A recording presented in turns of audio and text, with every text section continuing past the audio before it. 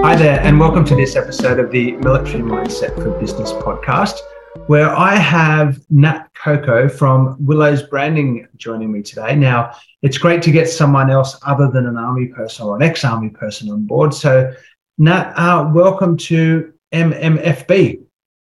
Thanks, buddy. It's cracking. Nice to chat today.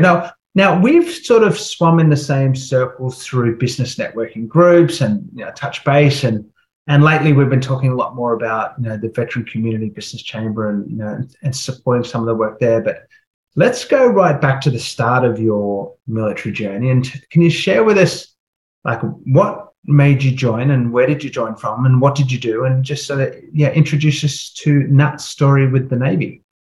Yeah, cool. Well, it starts way back before I could even remember until a memory came up. So I was about 11 years old and in school, like you do like all these storybooks and things like that. And I don't remember what the storybook was about, but at the back it said about the author. And at the back of the book, it had like a little photo of me in my school uniform, like sitting all like up and straight. And it said I said that I wanted to be, I think something along the lines of a personal trainer for the military or something like that. Now, that memory kind of skips, like I don't recall writing that, but I clearly wrote that and put that in the book. So that kind of sat there for a little bit. And then it wasn't until I think it was about 15, 16, we did like a day tour in Brisbane on one of the ships and had a bit of a tour. Again, that kind of lapsed my memory as well of doing that per se. Like it didn't link back to that story from when I was 11. And so I started going through the process of applying to be in the Navy. For me, the Navy was something that being on the water, it feels like at home for me. So that kind of is why the Navy. So I don't need to sleep in the dirt like you guys. So just have a little dig there.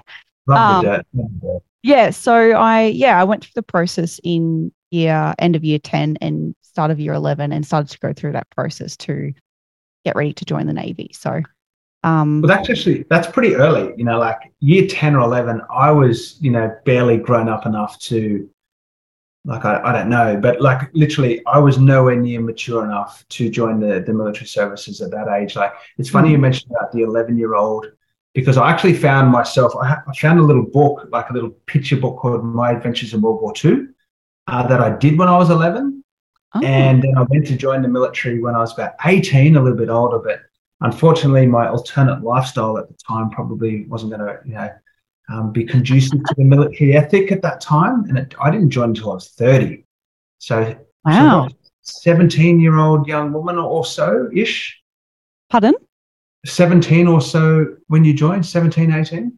Yeah, so I joined just a couple of months after turning 18. Yeah, wow. And what was that shift like? Because which part of the world did you grow up in? Well, I'm a bit of a gypsy, so no place for longer than 4 years, and that kind of still stands true. So that kind of links to moving around with the military as well. What was your question again, Pete? So which part of the world did you come from to make the shift into the Navy?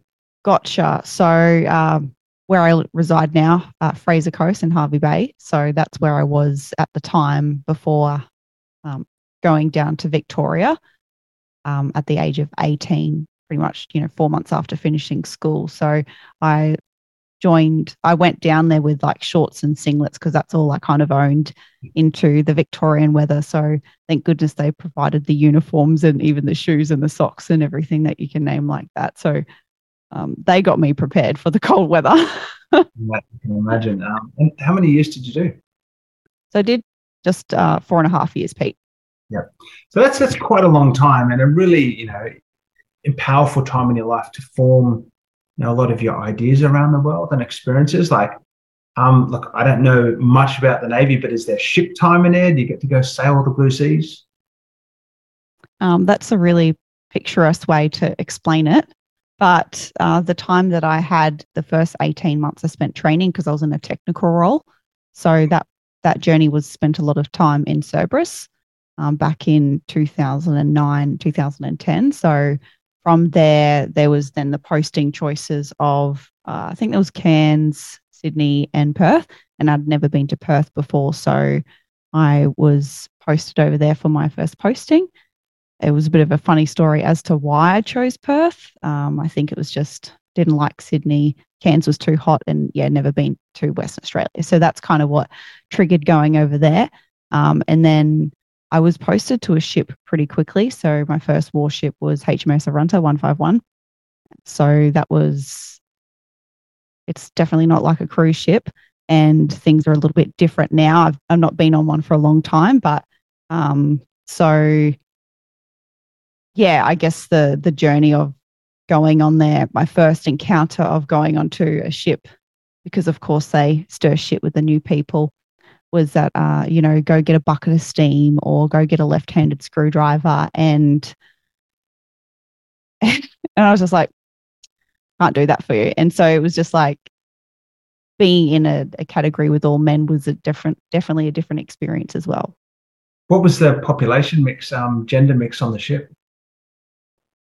Oh, you're testing the waters now, but I think out of where I was, so the mess I slept in was like 15 women, but the stokers, I think, I don't know, there'd be like 35 men to 2 women or something like that. Yeah. So that was your trade? Was it a stoker? Yeah, marine technician at the time. Does that mean like an engine mechanic? Fix all the nuts and bolts, and that's probably just the stokers are probably listening to it right now and be like, oh, that's not exactly what we do, but keep the ships running in that respect, like the engines and the shitter systems, keeping the laundry intact, the generators, reverse osmosis, so changing seawater into drinkable water as well. So gotcha. So one of these roles is down in the heart of the ship, not necessarily sitting on the sun deck, getting a tan on top like the rest of the Navy. No, not like the greenies. Okay, we've got a young woman now that's that's joined the military in Perth. I love the decision making of youth. Don't like Sydney, Kansas too hot. Perth seems like a good fit. Let's just do that. Just wing it. No, I love it. My only experience with Navy, apart from a few visits to ships while they're in port, was I had the dubious pleasure of being part of embarked forces on HMAS Canimbla for what's called an exercise Talisman Sabre. Oh, yeah. And being part of an embarked forces company on one of those old fruit carrying ships was so super not cool, because I think it was a 16 or 17 days at sea. Is that all? The first 11 or 12 days we did submarine evasion. Now, if you're embarked forces, i.e. an army guy on a Navy ship, you don't really have that big a role in submarine evasion. So we were basically locked in, not locked, but stuck into the bowels of the ship in, I think it was sea state 4 or 5, and I don't even really know what that means, but it was, you could not walk on a straight line on the ship, up, down, left, right. It was, anyway, after walking on the ceiling. Was that sorry? Walking on the bulkheads. I remember the first day, being a young platoon commander, I had all these activities and, that I'd get the soldiers to do for the next sort of 15, 16 days, we'll get some training in, and, being the young thrusting leader that I was. But I think after the first day, I was just like, right, can everyone just please not get in trouble for 10 days, and I'll see you in 10 days. And let's just Did you have your head in a bucket of throwing up the whole time, or? I personally wasn't sick, but the 100 of us that were in the size of a quarter of a basketball court, stacked 4 bunks deep, I reckon there was at least 50 people sick on that ship. So it wasn't pleasant. Anyway, good old Pongos, Army boys and girls on ships. So 4.5 years or so, you do your time, and you ended up transitioning out of the military, not necessarily under your control or choice? No. So my career was cut short due to medical conditions, which was unfortunate, through the process of, had an accident on a warship. So there's more to the story, but to keep it at that, basically, that turned into being medically discharged for that reason. And it's interesting, Pete, because I did have an opportunity or scope to stay in, but not going to sea and and being offered a promotion in the role that I was in. But from a hindsight of the perspective of the age that I'm at now compared to back then, being promoted, not having enough sea time and staying in and not going to sea just didn't make sense for me personally at the age of, in my early 20s. So in that respect, there's that catch-22. I could have stayed into a certain period of time, but it would have been limiting in those career choices and things like that. So I graciously took on board the advice and went down the path of transitioning out to a civilian. It's an interesting time, because even though 4.5 years doesn't seem like a long time, it's effectively half of your adulthood, or a massive component in terms of determining how much do you feel that Navy experience changed you for better or worse moving into into your 20s as a civilian. Definitely not in my 20s anymore, but in the early stages of transitioning, I think the fact that from such a young age, from 11 or even younger, having that sense of, I was brought up in a strict household as well, so that helps. I think it carries through into being a civilian and seeing the chaos of the civilian world. And I'm not saying it's completely like that, but from my perspective, the structure, where to be if you're not 10 minutes early, you're late, and all those sorts of things, like those things still carry through to me today. And so I think, that military mindset, like we're a weird bunch of fuckers really, aren't we? Like, who's crazy enough to do that stuff? Well, we are, and it seems normal. So that's been a challenge being a civilian again. It's interesting you say that, because it is a unique group of people that leave home, leave their friends, and go do something that is because you really, even if you've got a partner or a family, you do join the military by yourself. Obviously with those with partners and families, bring them along for the journey, but it's something that, for the majority of people who are single, leaving home, leaving your family, leaving your friends, and then going into this new world with, adventure and risk and excitement and danger. It's a really strange thing when you get out and then go back to that world and you see the lack of rigidity and structure and just the sort of freestyle manner of how we see it. Yeah, in line. Yeah, I think it's interesting that talking about risk of like when you join, there's that risk of doing it. I think I had just turned 18 when I joined. And so it wasn't a risk. I just did it. Like there's no thought of risk. There's no thought of the dangers. There's no thought of that sort of process at the time. And even now, like I do love adrenaline and things like that. So like, shooting a rifle is just like sick, right? Like I only got gel blasters now, but that kind of mindset, I don't know if it's scary or risky. It's just something that you do and you enjoy it, and you make a different group of your oppos or your mates, and some of them stay with you. And if you ever run into them, or even if someone you've not served with, there's definitely an instant rapport that comes with that. And transitioning that into, say, like civilian life and now into business, that's another fascinating journey to explore. I want to get to the business bit very shortly, but I just want to unpack a little bit about transition, because one of the things I've been really thinking about lately is friendships and colleagues and professional relationships, both in the military and then outside of the military.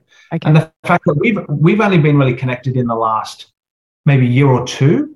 However, because you are an ADF member, Australian Defence Force member, because you served, that's an instant connection and a bond that we can hold quite dearly, despite everything else that's different about us. I think one of the things with military is you always have your next course, your next posting, your next ship or unit, and you basically get hand-fed a new group of mates. And then you go and meet your new mates and you have a great time with them, and then Then it's on to the next one, next deployment, next course, next unit, next ship. And we keep getting these new groups of mates. And it's really, some of my best friends, I don't think my wife partner's ever met before. She probably never even heard their name. But when I connect with them, it's super powerful. But when you leave, your mates keep moving on to the next course, the next ship, but you get sort of left in a point where it's not spoon-fed to you anymore. Did you have how was your transition experience? Was it positive or was it rough? Because not everyone has bad transitions.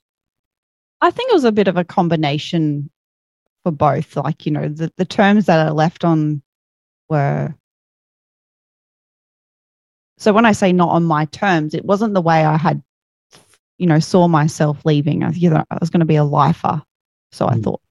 So I guess that was, one of the challenging things to work through. And there's a term that they use for it is, can't come to mind, but basically the challenge of the actual challenge of leaving was difficult because of that. I guess you could say at the time, the identity that I had attached to being in the military. So that was really challenging and even to this day, I still work through that kind of thing. And, there's a part of me that's really still connected to that way of life. And so, bringing that into the now, the benefits of leaving is that I get to serve my country and my people in a different way and in a very different way from what I had thought about when I was, 16, 17, 18 and going through that process of joining. So now I get to speak to more and more people and connect with people more frequently. So, that's the benefit of having a civilian life where there's a lot more consistency in the people that you can choose to surround yourself. But it wasn't initially like that when I left. It was, the conditions were a little bit different. But that's where I've come to now.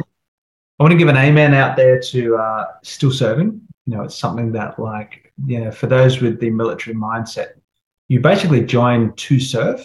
There are personal reasons, of course, but I don't think you can go into that career or that workplace without some sense of service or attachment to greater good, which is really infused into every fibre of your being when you're in a ship or in a unit. Or so we've got a gap here because you're a successful entrepreneurial woman now. You've got a great business, Willow's branding, but did you have entrepreneurial or small business inclination from a young age, or where did that spark come from? Yeah, I think I was fortunate in the sense that I had family members in business throughout that time. And I think about the age of 7, I was selling my plaster of Paris to my neighbors, from my Christmas presents, and then selling it to them and them obliging to, purchase it. So, I guess in essence, yes, that it's definitely been there. It's an area that I've definitely wanted to explore for a long time. And I only really started just a couple of years ago. So it's definitely been ingrained. And I actually started my own clothing. My sister and I started our own clothing brand because I didn't want to pay retail prices for that. So that in itself is, again, that entrepreneurial mindset where it's like, well, I can do this better. So I'm going to go down that path. So yeah, definitely it's been there, and the spark or the flame started to show a couple of years ago when I started to own the fact that this is what I was going to explore with my life now. One of the things that I like to unpack is, how business journeys get created. And a lot of people don't transition immediately from the military into a business. Did you work for a few years before you kicked Willows off, or was it something you kicked off straight out of serving? No. So there's a lot of rehabilitation in between the leaving and now. So it's not something that I jumped straight into. In regards to the clothing brand sort of thing, yes, I did that to sort of keep myself from going insane. Something to do. Yep. Now, so tell us about Willow's branding. It's you and your sister. Where did the apart from wanting to not pay retail, how did this thing change from being a hobby or a side gig into the thing that you're doing now? Because that's a big shift. So I guess the transition or like the shift that happened from like the hobby state into going into sole trader and now, company proprietary limited. So back in 2019, my beautician, she's got her own brand, and her own brand and own messaging, and she was talking about these shirts and she needed more done and asked if I could do them because she knew that I did it. And I was like, yeah, okay. Yeah, I can do that. So it was just like, yep, no worries, I'll help you out. And then 10 shirts turned into 150. And I thought, holy shit, like, I only do this as a hobby, so to speak. So there was that. So still treating it as a hobby. And then I guess the real shift was in, what year are we in? 2023. 23. Yeah, I had to think about that. Yeah, so 2 years ago, I still was treating it as a hobby, even though I hired business coaches because I was doing something with my life. I still wasn't sure, and maybe still I'm not sure. But that was I don't know. It's been if I'm transitioning out of the military into civilian life, fine. And then going from hobby state into business. And like you said, like that is a bit of a shift. Like what makes a difference there? I'm going to start getting paid for what I do now rather than just doing it for, at the cost of the product. So it's definitely an eye opener, Pete. Like you're someone, like, to be honest, my style is like, to be honest, pretty bland, white t-shirt, black cap. This, I wear that 90%. But you've actually got style and a bit of pizzazz, bit of nous about you. Was it this attachment to style and, creativity that led you into this? And you were able to express any of that through your designs? Yeah, I guess so. Like, I've just reached across here. So, like, I take the compliment that I'm stylish, but I feel like I'm a pretty plain Jane most of the time. I think I do. Anyone who knows Nat knows she's not like that. You've been far too humble. When you walk into a room, everybody knows you're in the room, and not just by your presence, but you're a cool chick. Oh, sometimes I wear 2 different color shoes now.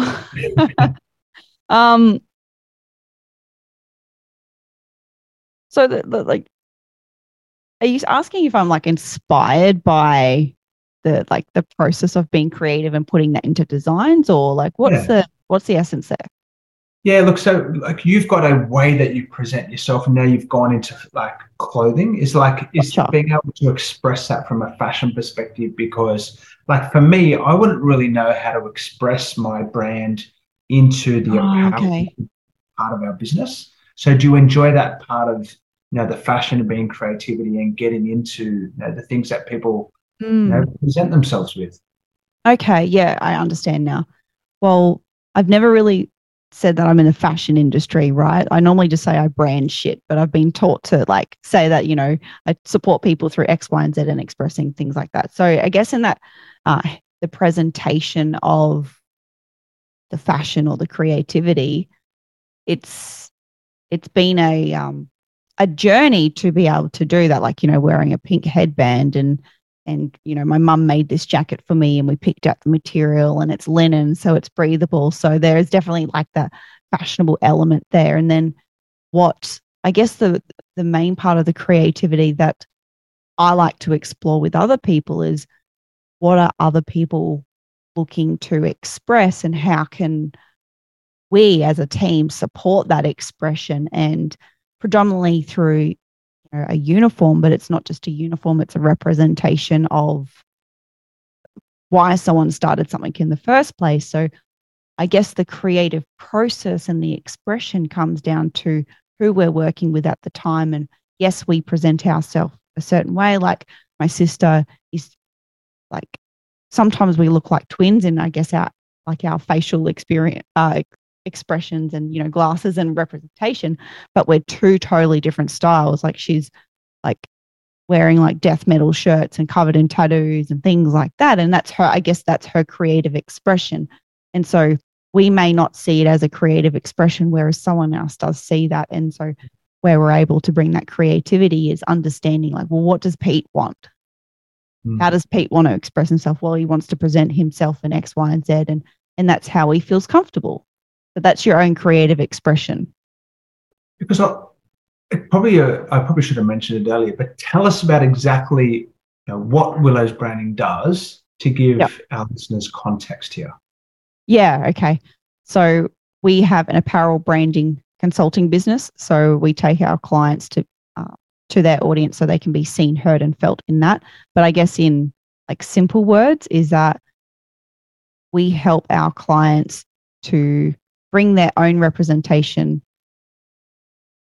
in front of their audience. So like, on a Zoom, is their business name displayed where they want to be able to be easily identified? So I normally say brand shit, and I know it doesn't give what we do justice, but we ultimately help people be identified and seen in their exposure through headwear, streetwear, and workwear.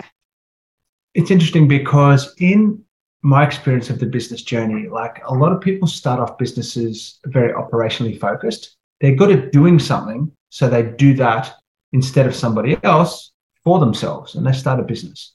But then all of a sudden they're like, oh man, I've got to get some sales. So then they focus on developing a sales process to, get more conversion, to do more things. But then after that, they're like, well, it's actually, I need more leads to get into more sales to sell more things. So we're moving to the left on the customer journey. But after we go through, getting good at our operations and getting good at our sales and then getting good at our marketing, we have this light bulb moment about our brand. And our brand really drives, our marketing presence and who we actually are. And then coming back into that, vision, mission, and values, brand becomes super important, sometimes a lot later in consideration than it should. But again, the ability to be able to now express who you are, not only in terms of, from a business perspective, but literally what you're wearing and the way you present yourself to the world. So tell us how do you go through the process, for pulling my personal brand out of me and getting it on, to our new uniform, our new apparel set? So there's a bit of a process that we take, Pete, which we continually craft and hone and adapt and change as we develop in our experience. And so the number one thing is that understanding, first of all, are we a good fit for, Pete and his brand to be seen? And that comes down to, do you care about what you're doing? In a real simple sense. And then we go through a process of we're not for everyone, and we work a little bit differently, and we've got this thing called a sorcery component. So sorcery, in other words, is like a consultation, but sorcery sounds like a witchcraft here, very opposite to military, right? So this sorcery component is to sit down with yourself and say, why did you start the business? And what's the importance of why you think you may want to be exploring even wearing your brand for one? Why is it important now? And do you see the value? So we go through a process with our clients to understand what it is that they need, and then be able to make recommendations and suggestions based off that, because you're busy, doing everything that you need to do. So it's allowing someone else and having the trust in one another to say, these are our recommendations based on what you've said, and these are our solutions for you. So it's not just a matter of flicking you an email with my logo on some kind of graphics and then pasting it onto a t-shirt and away we go. Yeah, so we're not a print on demand company where though they have their places, but if you're wanting guidance of saying you buy it, as an example of saying, hey, you say, hey, I want this on a t-shirt, and I send you a snow jacket. Well, you might be working in a flammable area that's really hot, and the snow jacket's not going to be suitable for you, Pete. So it's well, we didn't know the information because we didn't ask. So it can come down to as simple as where are the uniforms being worn? And it's not always necessarily diving into the deep and meaningful stuff, but it's definitely there to make the connection of you're representing yourself and that's where you want to wear it. Yeah. Or I send you a a toddler's t-shirt with your logo on and be like, that's not what I asked for. I'm like, well, you just asked for a logo on a shirt, mate. Like, you didn't say what you wanted. And so that's where the sorcery of understanding your needs come into play. Yeah. No, I like it because, for me, it comes back down to being able to be like proud of who you are. I find that going through the business experience, particularly when you start something yourself, there's a level of worthiness that we have to get to in terms of being able to be proud of some words that we are and be proud of our brand. Like, I swear if I ever, my very first couple of years of business, if anyone said you're an entrepreneur, it'd be like, I'd be embarrassed. I'm like, God, that sounds like such a wanker to even like think of me associated with that word. Here we are down the track. We've started many businesses, and it's just our thing now. Yeah. And I think your branding and the way you wear your brand is another kind of worthiness, to just be out there and proud of the great work you're doing in business. Yeah, and like if I can just share a quick example with you, is that okay? Yeah, please. Wait, so we did this collaboration in 2021 and led into 2022 with a film director, a young film director, and we did this collaboration where we'd make some products for her and she'll do some filming. And it wasn't until we went through the process of saying, like, why did you start the business and what are you wanting to achieve, that we were able to present a solution with and for her where she didn't feel like it was just a logo anymore, she felt connected to why she was doing it. And then, her film crew and things like that, and having like a little simple message that connect and make it more approachable for, like, when they're at an event, that people can come up and talk to them saying, we're here to share your story. And so like those little things come down to, it became more than just a t-shirt for her now. Like, she became reconnected with that message and felt really proud to wear it.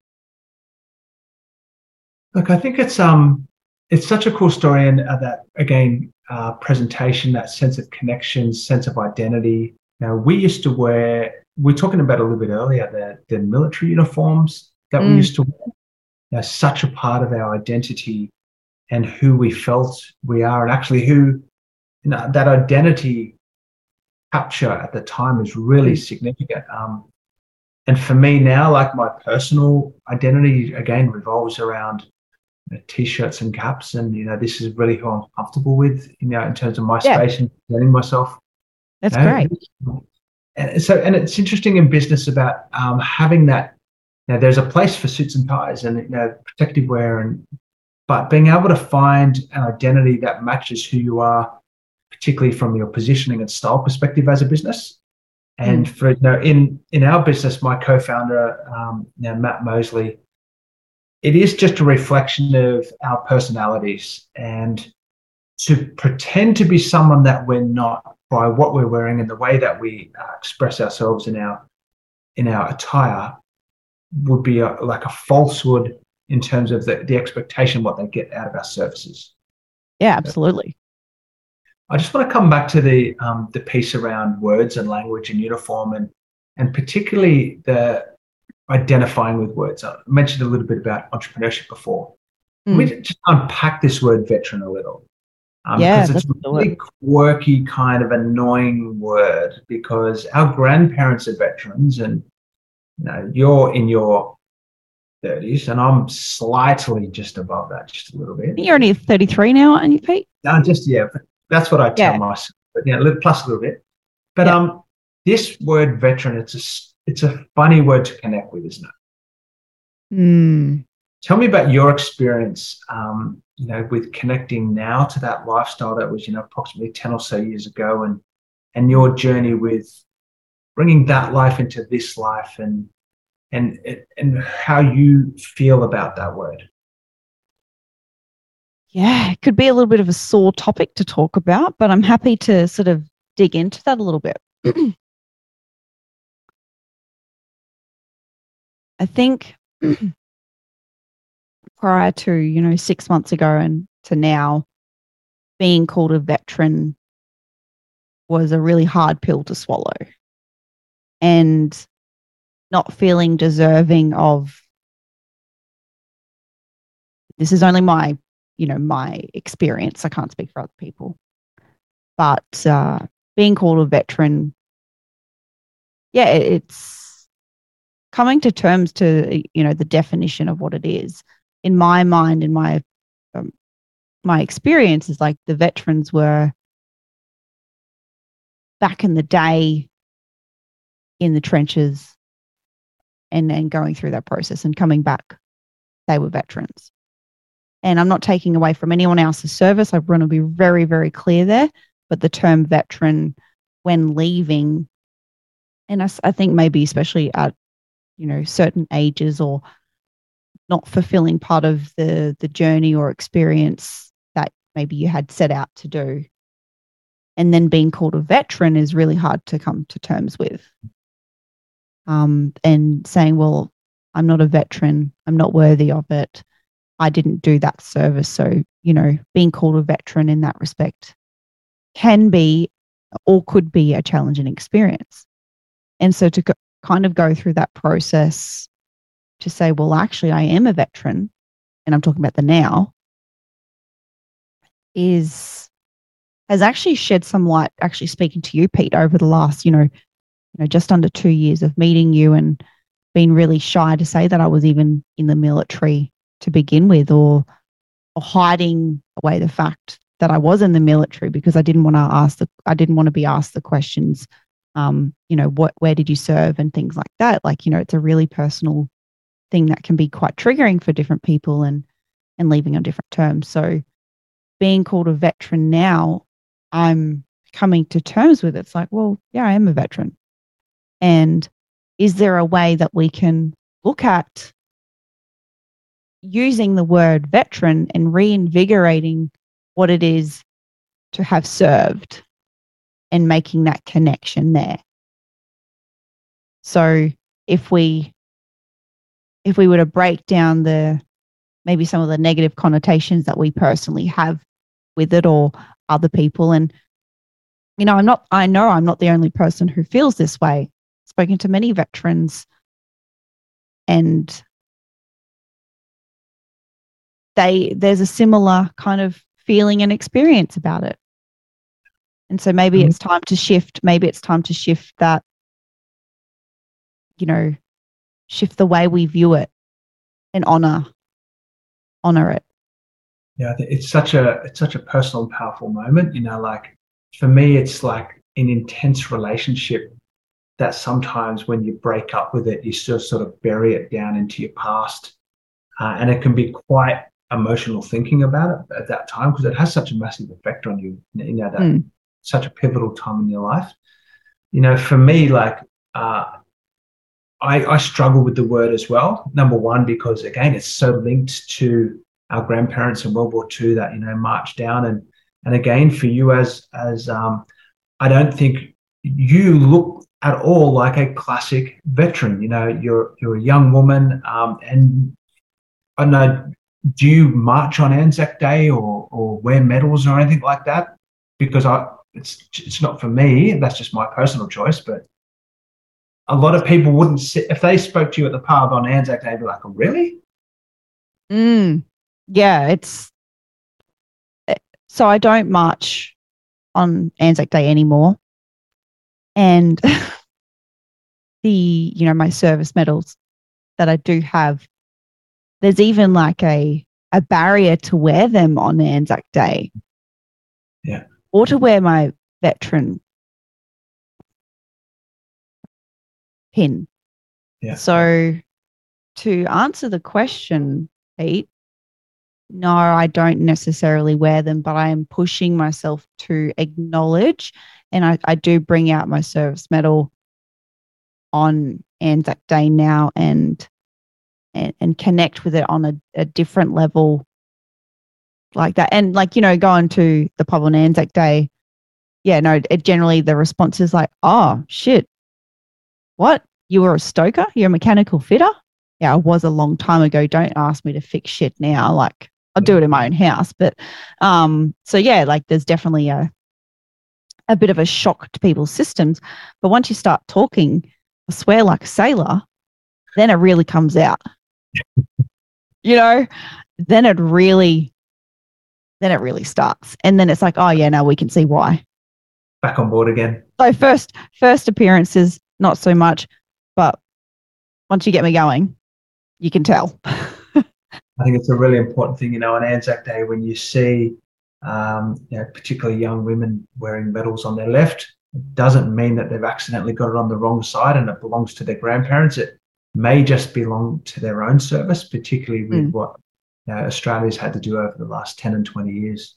Again, this word veteran, it's not a word that everyone's going to be comfortable with. But from my perspective, if you served at all, at any time, rank, experience, length of time, it doesn't matter. There was a time in your life where you decided to leave your family, leave your friends, and serve. And that in itself should be respected and acknowledged. And the problem with veteranness as well, talking about this stuff, is it's like money or fitness. Like there's always someone that's going to be a little bit more wary. So for me, I was a logistics officer. So, I wasn't a war fighter. I'm not the one that's out the front, searching for bombs and engaging with the enemy close or, doing, close combat or anything like that. So there's always a sort of sense of, there's somebody better. But I think it's a really important time for us to sort of just acknowledge, those around us who have served and just be comfortable that for a time and a place in our life, it was something that was really special to us. So having said that, there's a powerful connection between let's call ourselves ex-service people now, and its amazing propensity to do business. So, for example, if you find someone who's had this commitment in service and that has courage, respect, initiative, teamwork, these kind of values that are infused in us from the military, you get this stuff from a veteran business owner. You mentioned still serving a little bit earlier. I really am passionate about believing that one of the core essences of military mindset is this service and delivery of great product. Is this something that you feel passionate about in your business? Oh, that's a question. Is it something? Yeah, the relatability. Absolutely, Pete. As you were mentioning, honor, honesty, integrity, courage. All that came to my mind was in recruit school, standing there under the banners going, just like yelling out those things. Yeah. So, bringing that into the business world, I think it's, I thought about this earlier actually, Pete, is that I think there's a lot of things that ex-service personnel do who become business owners or a part of running a business or whatever it may be. And is that there's probably a lot of things that we do that just seem normal to us that we don't really necessarily give credit or association with being in the military. And so, the application of how that comes into the business world is, from my experience, I'm only just starting to sort of identify, and after having more conversations with other veteran business owners, and very sparingly at the moment, but I look forward to having more of them, is that I think one thing I said earlier is if you're not 10 minutes early, you're late. Yeah. And my partner is also ex-military as well. And he's got the same principle behind, if you're not 10 minutes early, you're late. And I've said it to civilians. They're like, what?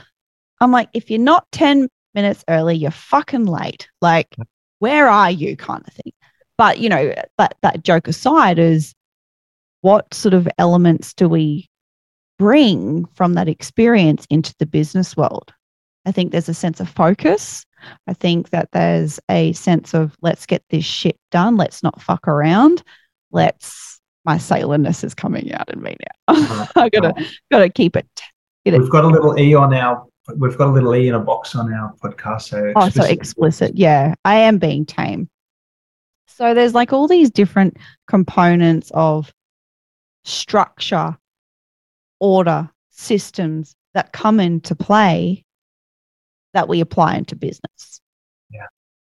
So it's the order coming through. And it's funny because I'm also a creative as well. So there's like this conflict of being super, super structured, but needing to be super flexible as well.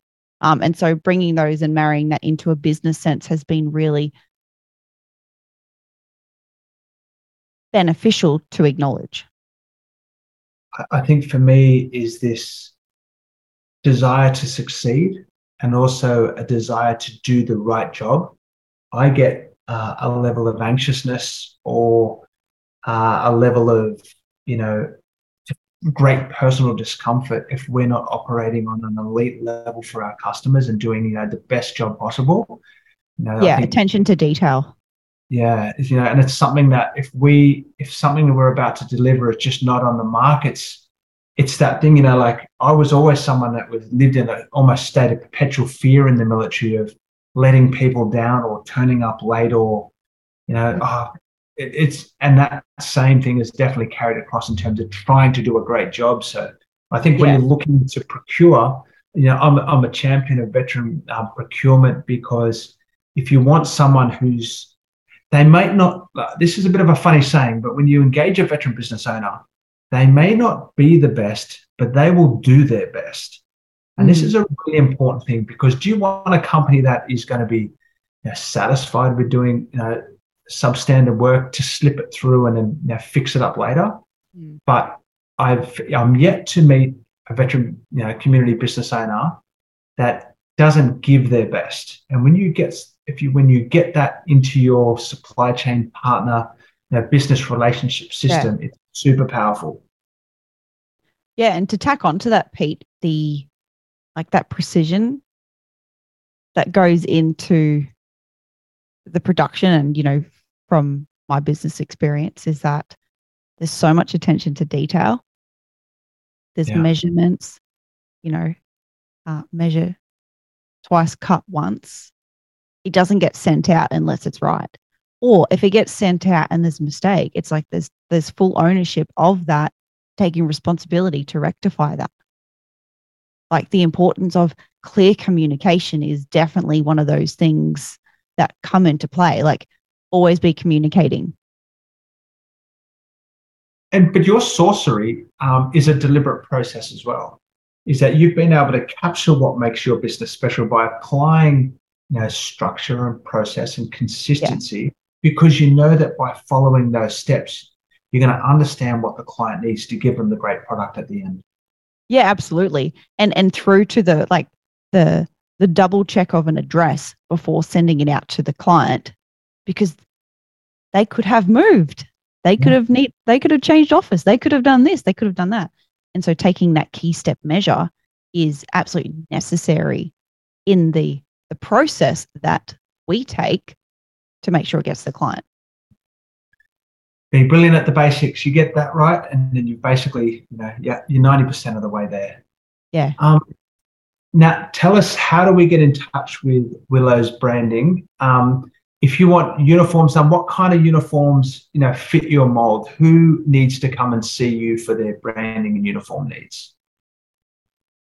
So we cater from one-man bands up until corporate entities. Ultimately, it depends on, do you want quality, clear communication, and a badass service where you don't mind a little bit of swearing? Yeah. And do you want to take your existing presentation to a level of consistency? Then, we may be a good fit. We're not for everyone. We go through that process of, if you're willing to spend the time at the start to get it right and then have a reliable communication and supplier from there on in, then we're the people for you. Well, practicing what we preach, we're going to use Willow's branding for our apparel needs, to be able to share our image and to be able to get who we are out onto the uniforms, to be able to build a sense of team and build a sense of connection and a sense of pride in terms of who we are as a business. So having started the process with Nat and the Willow's team, absolutely recommend get in touch with them.